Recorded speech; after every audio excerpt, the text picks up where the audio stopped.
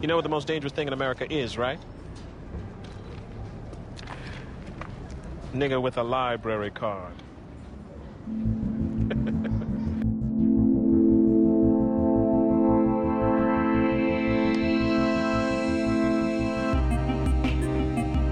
This is the Most Dangerous Thing in America podcast, a show in which we read books by black authors, and they're talked about by a black author. And you can listen if you are black or not black. That is okay. Today, doing it right off the cuff. I didn't warm up. I didn't do any vocal exercises. Just getting right into it. John Edgar Wideman's Stories, Look for Me and I'll Be Gone, is the book. And yeah, let's see if we can do this clean. No warm up, nothing. Just hopping right in. I was taking a hiatus for the last month or so, and then I released episode 2 weeks ago, and now this episode. So I'm back. I'm caught up. I'm excited. I'm recording this in an office, and outside there was a very loud car idling for 20 seconds, and now it's gone. So let's hope that audio quality exists. All right, so let's just hop right into this. So John Edgar Wideman, I don't know how much you know about him, but he was a basketball player in college for University of Penn, I believe. I believe it was that Ivy League school. And then he was a Rhodes Scholar, and he was teammates with Bill Bradley, who eventually went on to play for the New York Knicks and then become a U.S. Senator. And probably the most remarkable thing, or the thing that I knew about him, but I don't know why I knew about it. I don't know why I knew about it. I just knew about it. But his son murdered a fellow teenager on a summer camp trip in Arizona, like when he was like 13 or something. It's just crazy, a crazy story. So that's all I knew about John Edgar Wideman, really, and I'd never read one of his books. And then I was here in Southern California during Christmas, and they had a sale at Barnes & Noble on hardbacks. Hold on. Hardcover. I don't know why I said hardbacks. Don't think that's a real thing. Anyway, bought this book, and what I'm going to do is I'm going to go through a few stories and talk about, stories that I found interesting, themes that I thought, should be talked about. But just right off the top, I'll go ahead and just say that I didn't like this book. And I didn't like it at all. And halfway through the book, I wrote this note down on my phone. So I'm going to read this note now and then kind of talk about, what it is to like something. And then I'll go into detail about the book itself. But so I wrote down, it's an interesting thing that can happen when you don't like a work of art, and you try to find an objective reason, like the subject matter is flawed or there's some problem with the prose, and really you just don't like the book, and I really think that's what it comes down to. I have no objective problem with this book. I can't, if somebody was like, oh, is that a good book? I would say I didn't like it rather than it's not a good book. And I almost hate having that opinion. I'd almost rather just be able to argue like this is objectively bad, even though nothing is objectively bad, but at least feel in my heart of hearts that it's objectively bad. I don't think this is objectively bad. I just don't like it. And so I'll read one more quote to sum up why I don't like it. And mainly I would say it's because the book is atonal. Towards the end, there's a story where he's talking about a massage from a Chinese woman. I'm not going to lie. I really did zone out during this story. Like, I actually don't remember what the story's about, but I did highlight a quote from the story. And so he does this thing where he writes each of his stories in, like, chunks, segments. And this is the beginning of a chunk after a very long chunk. And then this chunk is very small, and I'm only going to read the first part. The first part says, "If I send what I have written so far to my editor, she would likely respond, 'Can't figure out where this piece is going. No plot, no story yet.'" And I'm not trying to be a dick. I honestly think that she could probably say that about everything he's written in this book. I don't know. Maybe everything he's written in his career. Every story feels meandering and plotless. Part of the problem is that I wanted a story, and I didn't really get one. Instead, I get these meta stories that are really about him. So I'm reading about him, and you really have to be fascinated by him, and I'm just not fascinated by him which is odd because I'm very much fascinated by the stories surrounding him. His son's story, fascinating. His brother, also fascinating. He went to prison for, I think, armed robbery. And so it is fascinating that a man who excelled academically, was a Rhodes Scholar, and is clearly a successful author, is related to two people who have had not just like the misfortune of going to prison, right? Like we have people in our family who've gone to prison. I'm sure a lot of people got people who have gone to prison, especially if you're black, because that's just the statistics, But to quote Michael Harriot in The Root, it's not the statistics that people are using. Okay, so I'm not by any means saying that every black person does or whatever, because they do use some crazy statistics when they talk about black people in jail. But of the people in jail, those people are disproportionately black. And so if you are black, you have a better chance of being related to a person who's gone to prison. All of that to say, even then, just because you know a person who went to prison doesn't mean you know a person who did what these people did in John Edgar Wideman's family. And that's crazy. And yet he was still, a Rhodes Scholar and a very well-known author. I mean, I guess if your brother goes to jail, it doesn't necessarily derail your life, but your son killing a person when he's a child himself, and for no, conceivable real reason, that's fascinating. That being said, I'm just not fascinated by him. It's a very weird thing. All of the details are there. So I think it was mainly the writing. Is that enough hate? Did I hate for long enough? We're 6.5 minutes in. Is that sufficient hate? Okay. Well, now that I've sufficiently hated on John Edgar Wideman, and the thing is too, most times when I review a book on here, talk about a book, I don't call this reviewing, I'm talking about a book, just like two friends at a bar, usually meet up with friends at a bar, talk about a book. Most of the time I don't really get as negative as that, but I got negative here because he's super famous. He's like 80 something years old. He's published 1 billion books, so it doesn't matter what I say about John Edgar Wideman, right? No one's going to be like, oh my God, he buried John Edgar Wideman. That's it, don't buy his books anymore. And even if they did, it's a bit late for all of that. So, that's part of the justified, I feel, negativity here. My computer is working overtime, so I hope that's not being picked up. Let's pause for a second. Yeah, I'm tripping. It's not that loud. Okay, so notable stories. So there are some notable stories here. Okay, so the first one is on page 53. It is called Arizona. Okay, and the reason this one is notable is that he writes a letter. I think this one was in the New Yorker, but he writes a letter to Freddie Jackson, the singer, and he talks to him about his son. And then I don't, think he ever actually sent him the letter, but if you get it published in the New Yorker, that's probably pretty good. He probably saw it, Or maybe not. Maybe Freddie Jackson, 1, doesn't have anybody in his life who reads the New Yorker, or 2, doesn't like constantly Google himself like an egomaniac, like, hey man, is anybody talking about me? But yeah, so he talks about Arizona and this, and really the whole point of this piece is to like try to figure out what his son did and why. Now this event happened again. I mean, this John Edgar Wideman's like in his 80s, so this event happened at, I believe it was in the 60s. So this is a long time, and I guess his son has never allowed him to write about it. So this was like his indirect way of writing about it. And I guess, see, I'm trying to look for that objective reason again. Now, I remember early on reading this story going like, yeah, it's kind of lame that he's like talking about his son when it's his son's story and his son asked him not to talk about it.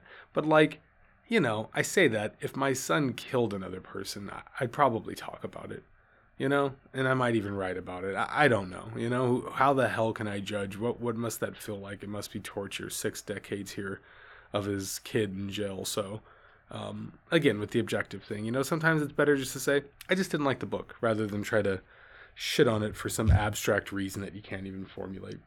The next story is Penn Station, and this one I liked. Again, you know what? I don't want to lie. I didn't like it.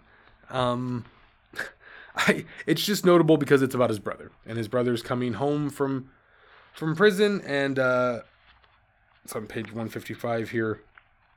He goes and meets him in Penn Station, and it's, interesting enough story, I guess. And then the other one is BTM. So this is probably the most interesting story. Like, actually, I was like, oh, maybe I'm getting to a piece where I really disagree with him.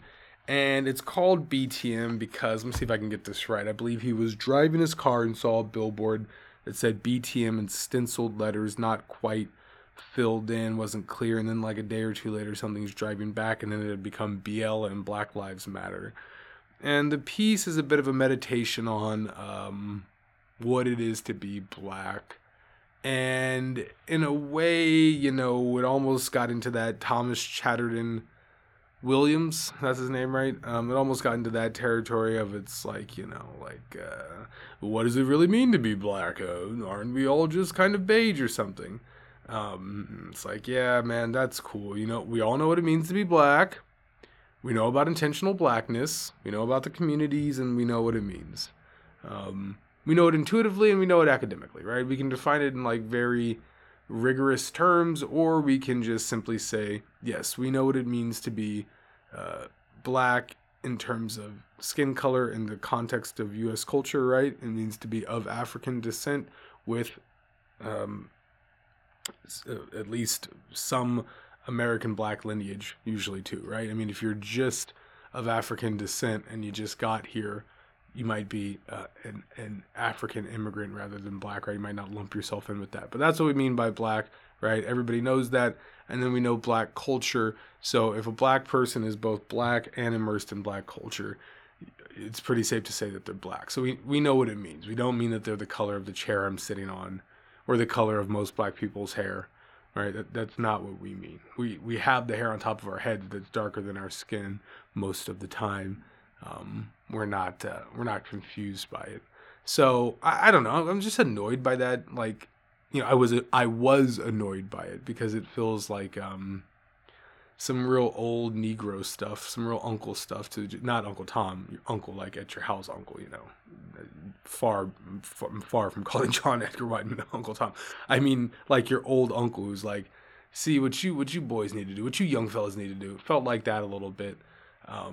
The waxing poetic about what it means to be black and all of that, and if Black Lives Matter, and riffing on that. But I don't think that Wideman is being in bad faith whatsoever. I think he's doing what we all have to do as black people in this country, and that is sit here and meditate on what is this condition? What is it that they've done to us here? And that having had that done to us, do we, in some ways, continue to do to ourselves? In most ways, just continue to be the product of systemic racism, right? Now, that's not to say that there aren't black people out there stubbing their toe themselves. I already said that part. But we can point 99.9% of the fingers at the system rather than the people.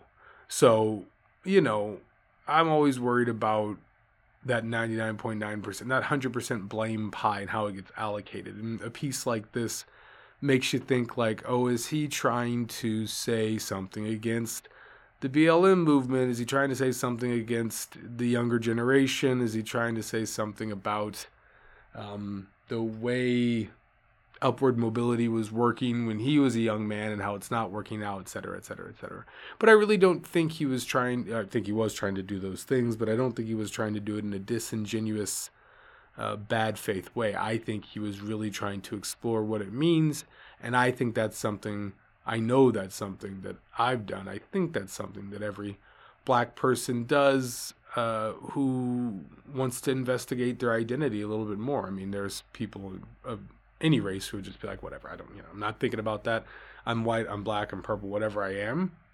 They still are those things, but they're not going to sit there and like investigate it. Maybe they're just not a very introspective person. But if you're an introspective black person, when you really start to think about your identity, it leads you down a certain existential rabbit hole because of the lack of clear, It's not like you can trace a through. You can't trace it or chase it. A through line that goes from your current into our past, right? We can get there a little bit, but once we hit that middle passage, if we can even get that lucky, it gets pretty sketchy, because which West African country that didn't exist at the time did we come from? Which region of that country, which tribe, etc. After we got here, which peoples did we mix with, etc., etc.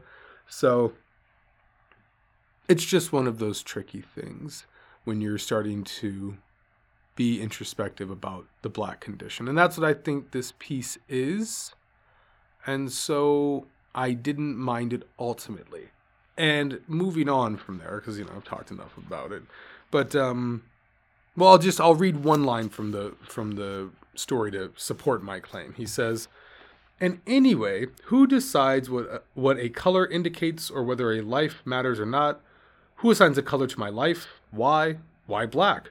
Does black celebrate or condemn my color? Confusing, because of those who are attempting to convert people who doubt or outright deny the worth of my life. Why would those friends who wish me well choose the word black to describe my life? The very same word that for centuries in America has embodied inequality and inferiority, a word employed to impose and enforce race. Are black lives different? Yes and no. The ambiguous reply of BLM." So there you go. He's waxing poetic about it. I don't think it's in bad faith because the next story is... I will say the story's flawed, though. I just flicked past another part of it. I don't want to keep talking about the story, but I just think it's an extremely flawed story. I think it's forgivable because... And also, not a story, essay. I don't know why you call these things stories. They're essays. I just think it's flawed. I don't think it really... I think it's the kind of thing that may have been better served as just being a personal piece. Maybe not put it out in the world. Feels a little bit half-baked. I'm not saying it does any harm, but I don't think it raises any interesting questions, honestly. I think they're kind of trite and cliche. Who came up with the term black? Why are we still using that term black? We're going to use something, The issue isn't that there's a term, right? If it wasn't black, if it was malarkey, right? If that was the name of our race, right? Or if it was box or lamp. Guess what I'm doing? I'm naming things in the room. If it was these things, it wouldn't matter what the name was, right? It's not about the name. So I guess if, changing it to a different color, if that would have made it better, or using the word colored or Negro, using the old terms that we used to use, would that have been better? I mean, it wasn't. It hasn't been. It doesn't matter. It's never the name. People who use other languages are still racist towards black people with their own language, which is a different word. Bad piece. But anyway, the reason I don't hold it against him, the next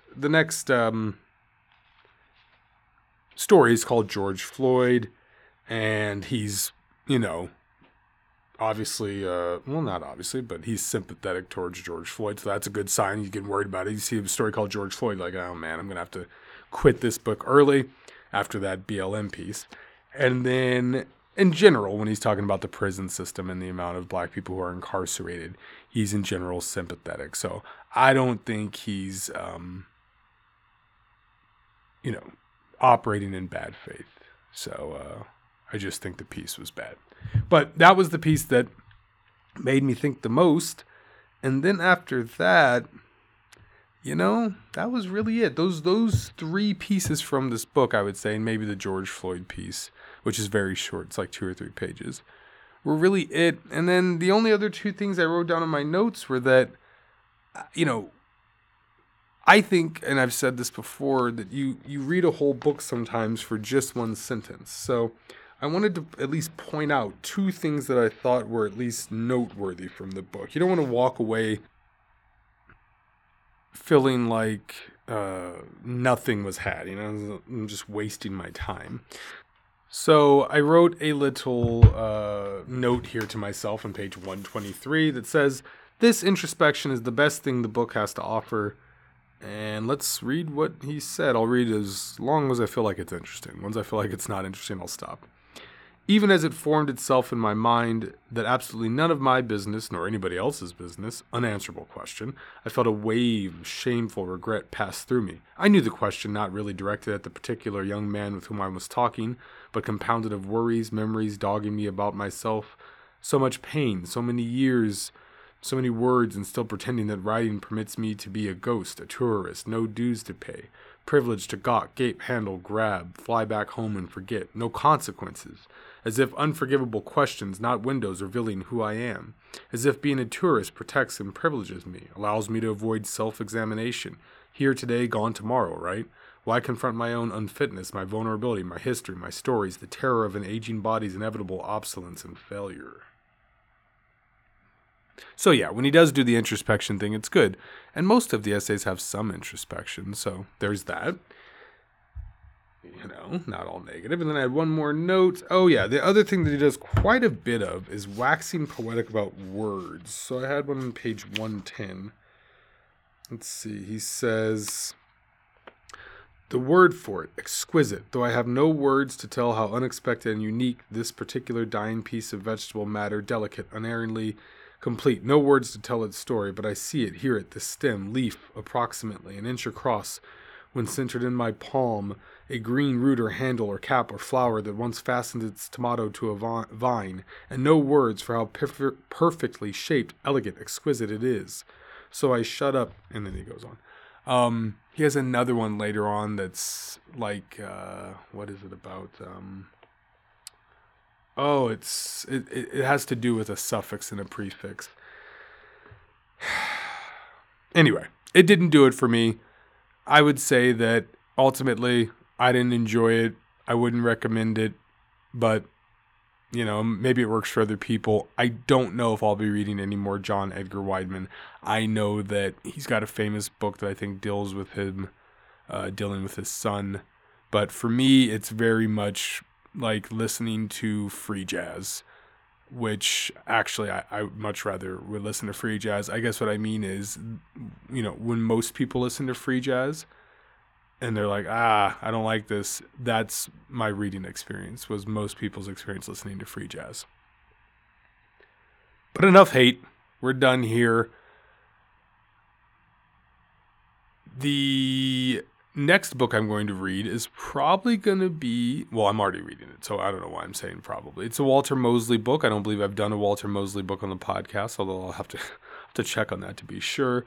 So I'm going to do that next week, or in 2 weeks, excuse me. And then I'm hoping by then I will have a copy of a book called The Delectable Negro, which I thought was very interesting title and subject matter. It's about the United States history with, let's say,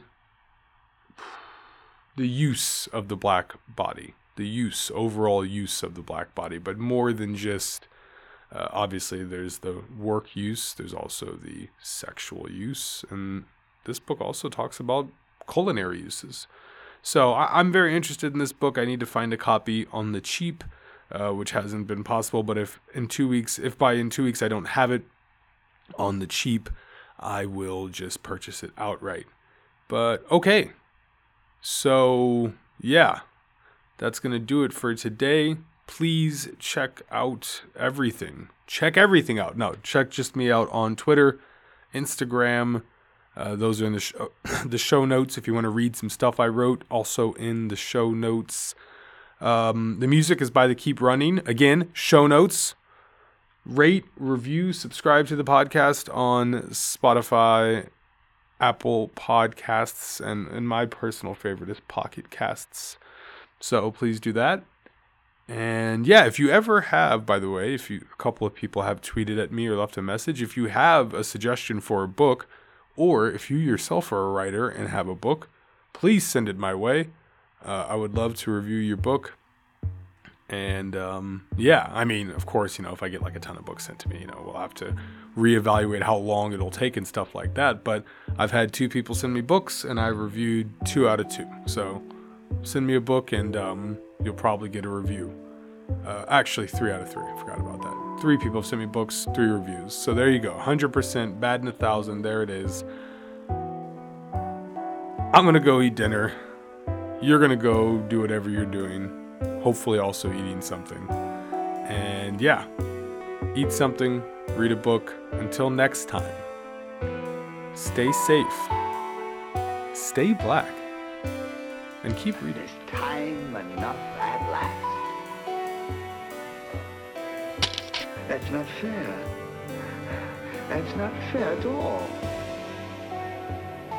There was time now. There was all the time I needed. That's not fair. That's not fair.